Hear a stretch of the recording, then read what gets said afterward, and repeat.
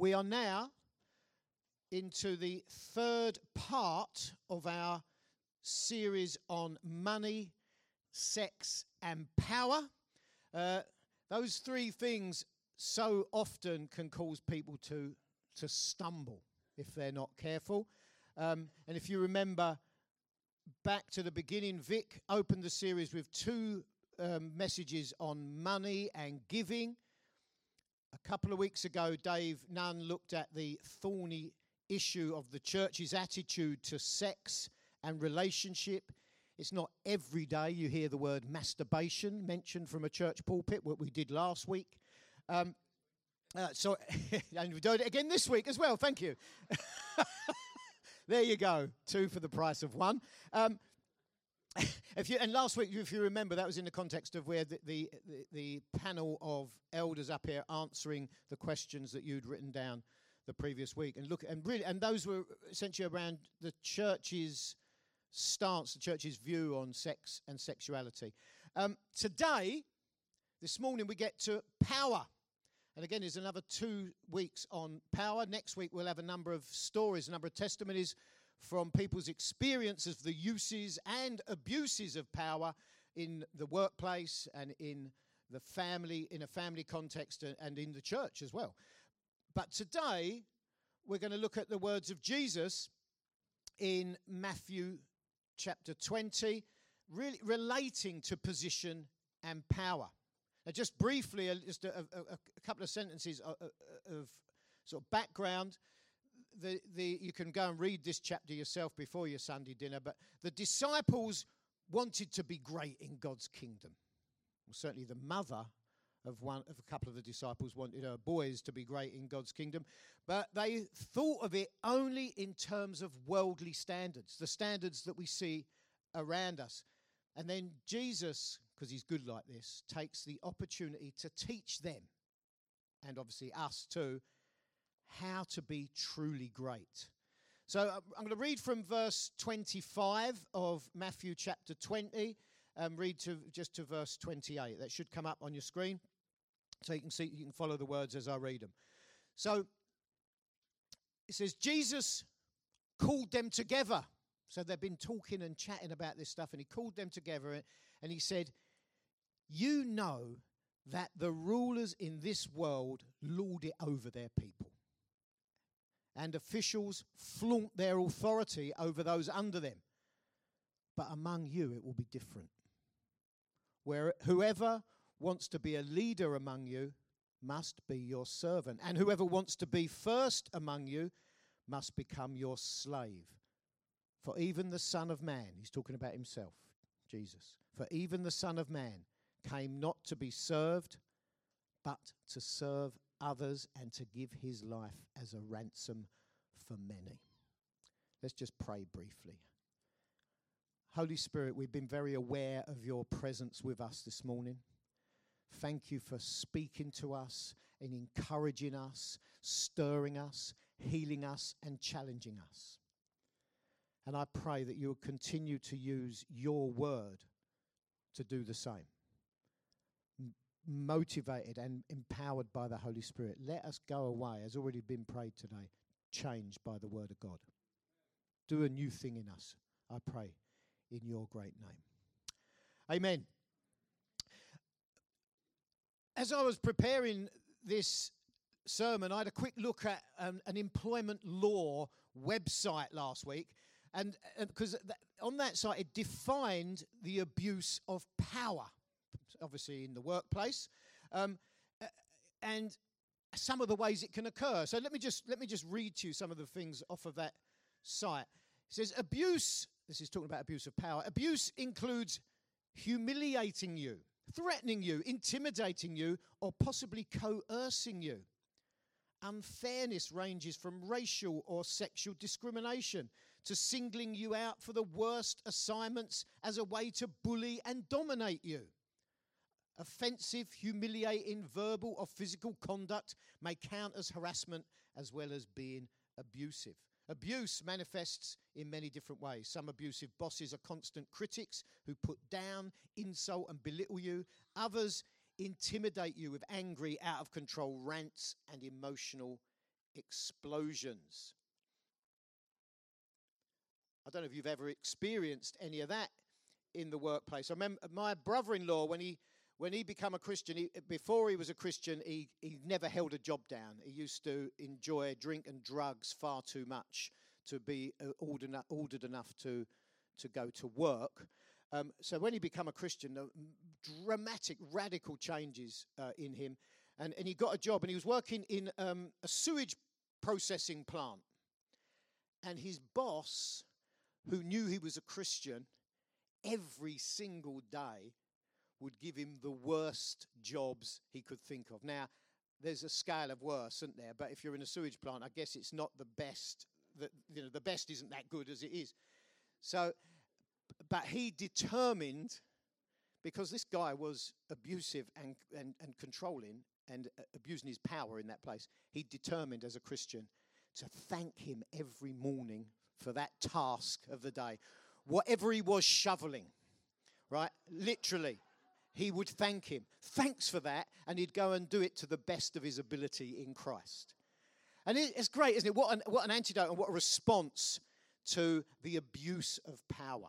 Now, I'm sure none of you in here use your power like that. But really what I want to get out of today is how we respond and how we are. You know, Jesus is saying those words there, what we should be like, and that's not like the world. So let's just begin to work through some of these verses here. So verse 25, it says, "You know that the rulers in this world lord it over their people, and officials flaunt their authority over those under them." This highlights what the world values, right? This highlights what the world values. It's your ability to successfully serve, right? Yourself, right? Did you get what you wanted is a question you would ask. And the pinnacle of that is to have power and authority. I was able to get what I wanted, and I didn't let anyone stand in my way. I was very successful in my business. Can you see that worldly? There's a worldly attitude to success. There's a worldly attitude to power. You know, did I get what I wanted out of this person? Did I get what I wanted out of this situation? Did that earn me more prestige? Did that earn me more power? Did that earn me more money? That's the goal for the world. Is to have power and authority, and to exercise that power to your own advantage. And to do it, to do it as in the most comfortable and convenient way possible as well. And that will be really great, wouldn't it? So you're in a position of power, you're earning well, you've got everyone submitting to you, and it's going nice, right? Who dreams of that? I've never flown first class before. I know, it's sad. I have glimpsed the first class cabin as I've headed towards the cheap seats before. I have, on occasion, on the websites of certain airlines, gazed in wonder at the first class cabins. Virgin Atlantic have got some very fancy. Has anyone travelled first class in Virgin Atlantic? Mate, well done. You don't be ashamed of that. I would love to do it. Even better. I don't know whether you travelled in the latest Virgin Atlantic first class cabins, but you get your own pod, and you get a fully reclined seat, which becomes a bed. There is on-demand satellite TV, on-demand Wi-Fi, on-demand food, on-demand Blue Sapphire gin and Tiptree tonic, right? You get the lot, right? And I was just thinking, that so reflects the values of the Western world, because that's what we love that. And that comes out of that power and control over our lives. If we've got full power and full control over our lives, we get that. We want it all, and we want it now. Power over our destiny. Power over our relationships, and power over our resources and our time. And as much as possible, we want things on demand. You know, fully reclinable lifestyle.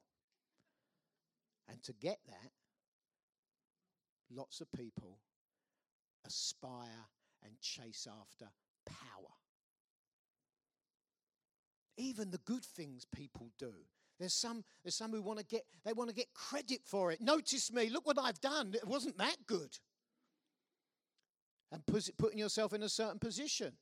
I don't want to be overlooked. Ultimately, that can be self-serving. If we're going to follow Jesus, our lives should be radically different as Christians, as God's people in this fallen world. As Christians, we should be self-sacrificing, not self-serving. And listen, I would still love to travel first class on Virgin Atlantic, don't get me wrong. But what do I aspire to? What stirs me? What encourages me? When it comes to power and authority, we're not supposed to be like the world around us, and that includes even the way our leaders function, even in the church. The rulers in this world that that Jesus refers to lord it over their subjects. They lord it over. That whole term carries the idea of we're looking down on people. I'm better than you. I'm richer than you. I'm more powerful than you. Can you see that? That is rhetorical. I'm not talking about myself, right? And you still see that philosophy shaping people in leadership positions today, don't you? Maybe you work for them, right? That may be in government, local or national. It may be in business, in charities. It may be even in a Christian organisation. It may even be in a church. Because there's a dark driving force in mankind that wants power, that wants to control, be in control of your own destiny and your own future. And to do that usually means exercising power over those around you and generally putting them down for your benefit. I'm talking about the world. I'm not talking about the way Christians should be. And power can change people as well, can't it? You know, once some people have a little bit of power, they get the taste for it. And they want more. And then the way they gain power doesn't matter quite so much as long as they get it. You know, I don't know if you've worked with anyone, you know, when your mate who you got on really well with and you worked together and collaborated and it was great, and then he got promoted or she got promoted, and you think, blimey, they've changed, right? Have you ever worked under people like that? You know, who died and made you king? Just that little bit of power, and it changed their personality, changed their character. Who's had to speak with someone at the council? That groan, if you can even get through now, I know. But when you speak to them, they seem to have forgotten that they're there to serve the community, public servants. They bark commands at you, right? And issue edicts like some medieval king. And generally they get it wrong. I tell you, that's a test of your grace, isn't it, when you speak to some of the people there? There's power, changes people. A little bit of power, and they don't know what to do with it. It might be normal for those who don't know Jesus to use their power to control people and to get one up on people, to push them around. But Jesus clearly says here that it's not meant to be like that for us, for believers, for his followers. Verse 26 and 27 of this passage we read here, he says, but among you it will be different. Whoever wants to be a leader among you must be your servant, and whoever wants to be first among you must become your slave. It's radical stuff, isn't it?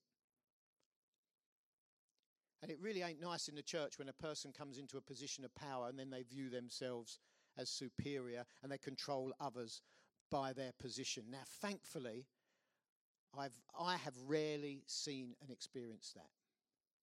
I do remember a few years back, there was a prominent leader in a group of churches, not in this country, where a whole group of church leaders and their spouses were controlled by fear.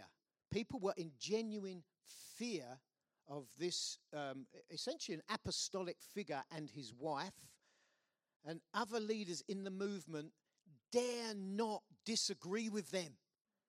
They would never, literally never challenge them. They did exactly as they were told. That is in a Christian context. That's not good, is it? You know, we're to be servants and like slaves, and then this in this story, not in a not so distant past, where people are ruling by fear. God help us. We don't want that, do we? Right? Greatness in the kingdom comes from being a servant and a slave. And we know that, but we live in this independent-driven Western culture where it's to make it on your own, to be as powerful and hopefully as rich as possible. That's most people's goals around. Leaders in the church, leaders who are Christians even, are supposed to be slaves of Christ and servants of his people. If we want to be great, we have to become humble, selfless servants. And a true servant will make sacrifices for the sake of others in the name of Jesus. Right? If you want to be first, become a slave. A slave is owned by his master and could only go and do what the master wanted. It's a challenge. You know, the Apostle Paul often referred to himself as a slave of God or a slave of Christ. As you look through the letters of the New Testament that he wrote, that's how he introduces himself. Paul, an apostle, a slave of Christ. Paul, an apostle, a slave of God. He viewed himself as being owned by God. Owned by Jesus. Since he was bought, and we've all been bought at a great price with Jesus' own precious blood. For Paul, the apostle, to live or die didn't matter. It was for the Lord. The slave is unconcerned with his own life or his own glory or his own power or his own position. His only concern is for his master. And we have a fantastic master, don't we? Don't we want to be a slave for him? I don't want to be like the world in it, my attitude to power. I will be a slave to Christ. I will do what he wants me to do. I'll be prepared to take the pain. It's not always easy, is it? Sometimes we have to really grit our teeth. But I think, no, he's bought me at such a great price. I'm owned by him. I'll be a slave for him. Jesus himself is the example of what it means to be great in the kingdom and what it means to be a servant and a slave. Verse 28, the last sentence of the passage we just read, says, "For even the Son of Man came," as Jesus, talking of himself, "for even the Son of Man came not to be served, but to serve others and to give his life as a ransom for many." He became nothing, and yet we know he is everything. There's our example. For even the Son of Man came not to be served, but to serve others and to give his life as a ransom for many. The willingness to sacrifice for the sake of others, to put others first. That's how we can demonstrate the greatness of Jesus in our world today. That every one of us, whatever we do, wherever we go, just to understand what he's done for us and to live in that way. To look at Jesus and look at his willingness to give us comfort and ease and convenience and certain choices and the ability to do certain things. To give up time and energy and resources. To give up position and power or to surrender our life for him. Because he is worthy. He is worthy. He's the one who sacrificed his pure and perfect life for us in the first place. And then we clamour for power and position. Jesus, I want to be your servant. I want to serve you for the rest of my days. That willingness to give up position and power and comfort and convenience for the sake of others is a radical challenge, especially in this world we live in. It's not valued. It's despised even. This world's built on a culture of celebrating personal power and authority. Even if that power is abused, it doesn't really matter because they've risen to the top, so-called. And we generally don't celebrate the slaves and the servants and the ones who graft unseen, do we? In this celebrity culture that we have in the West. Jesus didn't come to exercise his power over mankind to make us serve him. He came to serve us. And I know as he serves us, we want to serve him by the motivation and power of the Holy Spirit. He paid the price to redeem us, to buy us back. Jesus didn't die on the cross first and foremost so that we could live a happy, stress-free life. He died so that our bondage to sin could be broken. It's wonderful, isn't it? So we could be reconciled to the creator of heaven and earth, so that we could be in relationship with God himself and to escape his condemnation. It's mind-blowing that the God of everything would choose to do that for us, and then I want to clamour for power? What's that? He died so we could have an eternal relationship with him, which starts right now, the day you were born again. And if that's the example set by our Master, then what should be the mark of our lives? To be a Christian means to follow Christ, and to be a person who's being conformed to his image, becoming more like him from one degree of glory to the next. When people speak to you and when they see you, do they see Jesus in you? Do they see the mark of a servant? Do they see that unconditional love and willingness to give, even if it's sacrificial? I'm talking to myself here. This is a challenge for us on a daily basis. Or do they see someone who's clamoring for power and is willing to push others down to get a better position? I think, Jesus, I want to reflect your glory to every person I meet.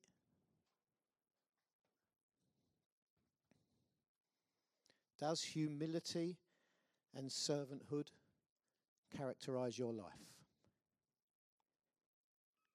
We read the words in Luke chapter 9, verse 24. It says, if you try to hang on to your life, you'll lose it.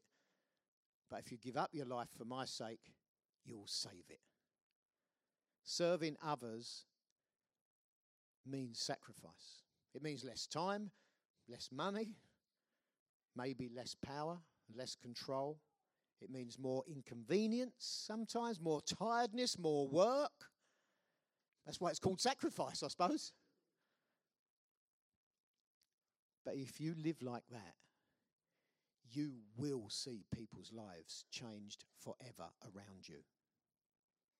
I was thinking about this, and I was just thinking over just a couple of stories from my own personal experience. A number of years ago, when my kids were young, we got to know a young lady. It was just a chance conversation on a high street. And I asked her these words. I said, she used to, an ex-neighbour of ours, I hadn't seen her for a couple of years. How are you, Carol? I said.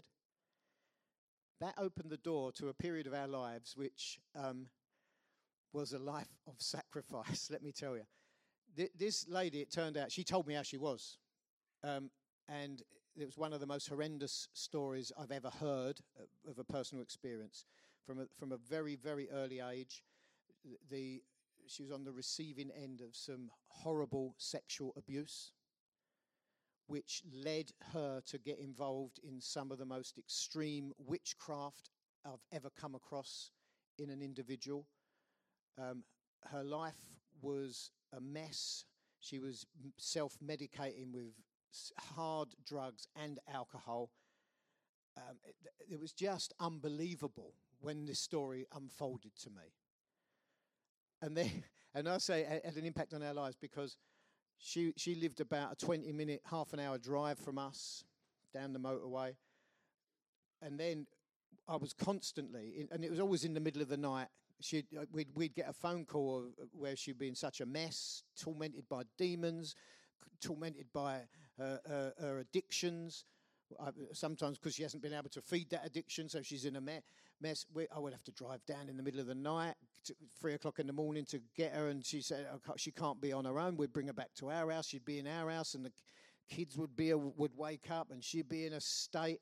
And this would happen time and time again, where we just try and serve her and pray with her and help her and minister to her. And people said to us, don't let it dominate your life. You can't let her rule your life. Well, I understand the sentiment, but she needed some people in her life, and by God's grace, we was the ones. Eventually, over months of literally sacrifice of time and energy and emotion and all the rest of it, we saw her experience a large measure of deliverance. The demons left. Often demons leave quite sensibly and quietly. These ones were very noisy and dramatic. We saw her get off of drugs, but she couldn't get off the alcohol. We saw her surrender her life to Jesus. You think, would that have happened if we hadn't, over months, lost sleep and emotion and all? I don't know. But I think God gave us that moment. Even recently, again, by the grace of God, me and Denise have just started helping. This is not a hardship at all, really. Helping to look after a little boy, 12-year-old boy, whose life has not been good. His mum, for various reasons, couldn't and didn't want to look after him. His grandmother had died long before he was born, so he's being raised by his great-grandmother, who is in her 80s. So we're just helping the great Nan by basically giving some respite to her by having him stay with us. Now, that's no hardship. He's a lovely kid. But some people have even said to us, are you sure you want to do that? You're both working full-time and you're not as young as you used to be. Right? But I think, why not do it? I want to serve. I want to be like Jesus as much as I can. And I know there's always mistakes and there's always a long way to go. But listen, are you more concerned about what people do for you or what you can do for them? How much are you willing to sacrifice in the service of your master, Jesus? Those disciples continued to argue about who was the greatest until Jesus had been crucified and was raised from the dead. Then with the coming of the Holy Spirit, they really began to live for Christ rather than themselves. Are you filled with the Holy Spirit? Do you want to go on being filled with him? Or are you still chasing after what the world values instead of what God values? God is opposed to the proud, we read in 1 Peter, but gives grace to the humble. Humble yourselves, therefore, under the mighty hand of God, that he may exalt you at the proper time. The truly great follow Jesus' example and seek to serve not be served, to sacrifice of themselves, not to seek others to sacrifice for them. If you want to be great, if you want to be powerful, you don't need to exalt yourself. In all humility, be a slave of Christ and serve him and his people, and let God be the one that exalts you. Then you will know true power. Amen. I'd love to just to pray for us as we finish.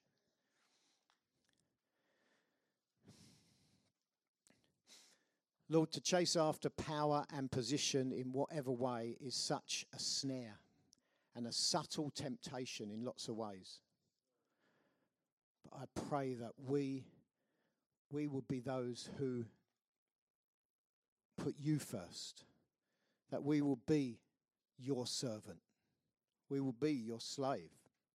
We won't be like the rulers in the world and lord it over others. But we'll be quick to demonstrate humility. We'll be quick to demonstrate grace and mercy, because we have received so much of that when you suffered and died and shed your blood for us so that we could be forgiven and clean. Jesus, please move amongst us as City Hope Church. As we cry out to you, Lord, would you come? As you challenge us through your word, and as we turn to you, would you change us and make us more like Christ? That City Hope Church would be quick and willing to serve those around us and not be looking for position or power. I pray all that in Jesus' wonderful name. Amen. Amen.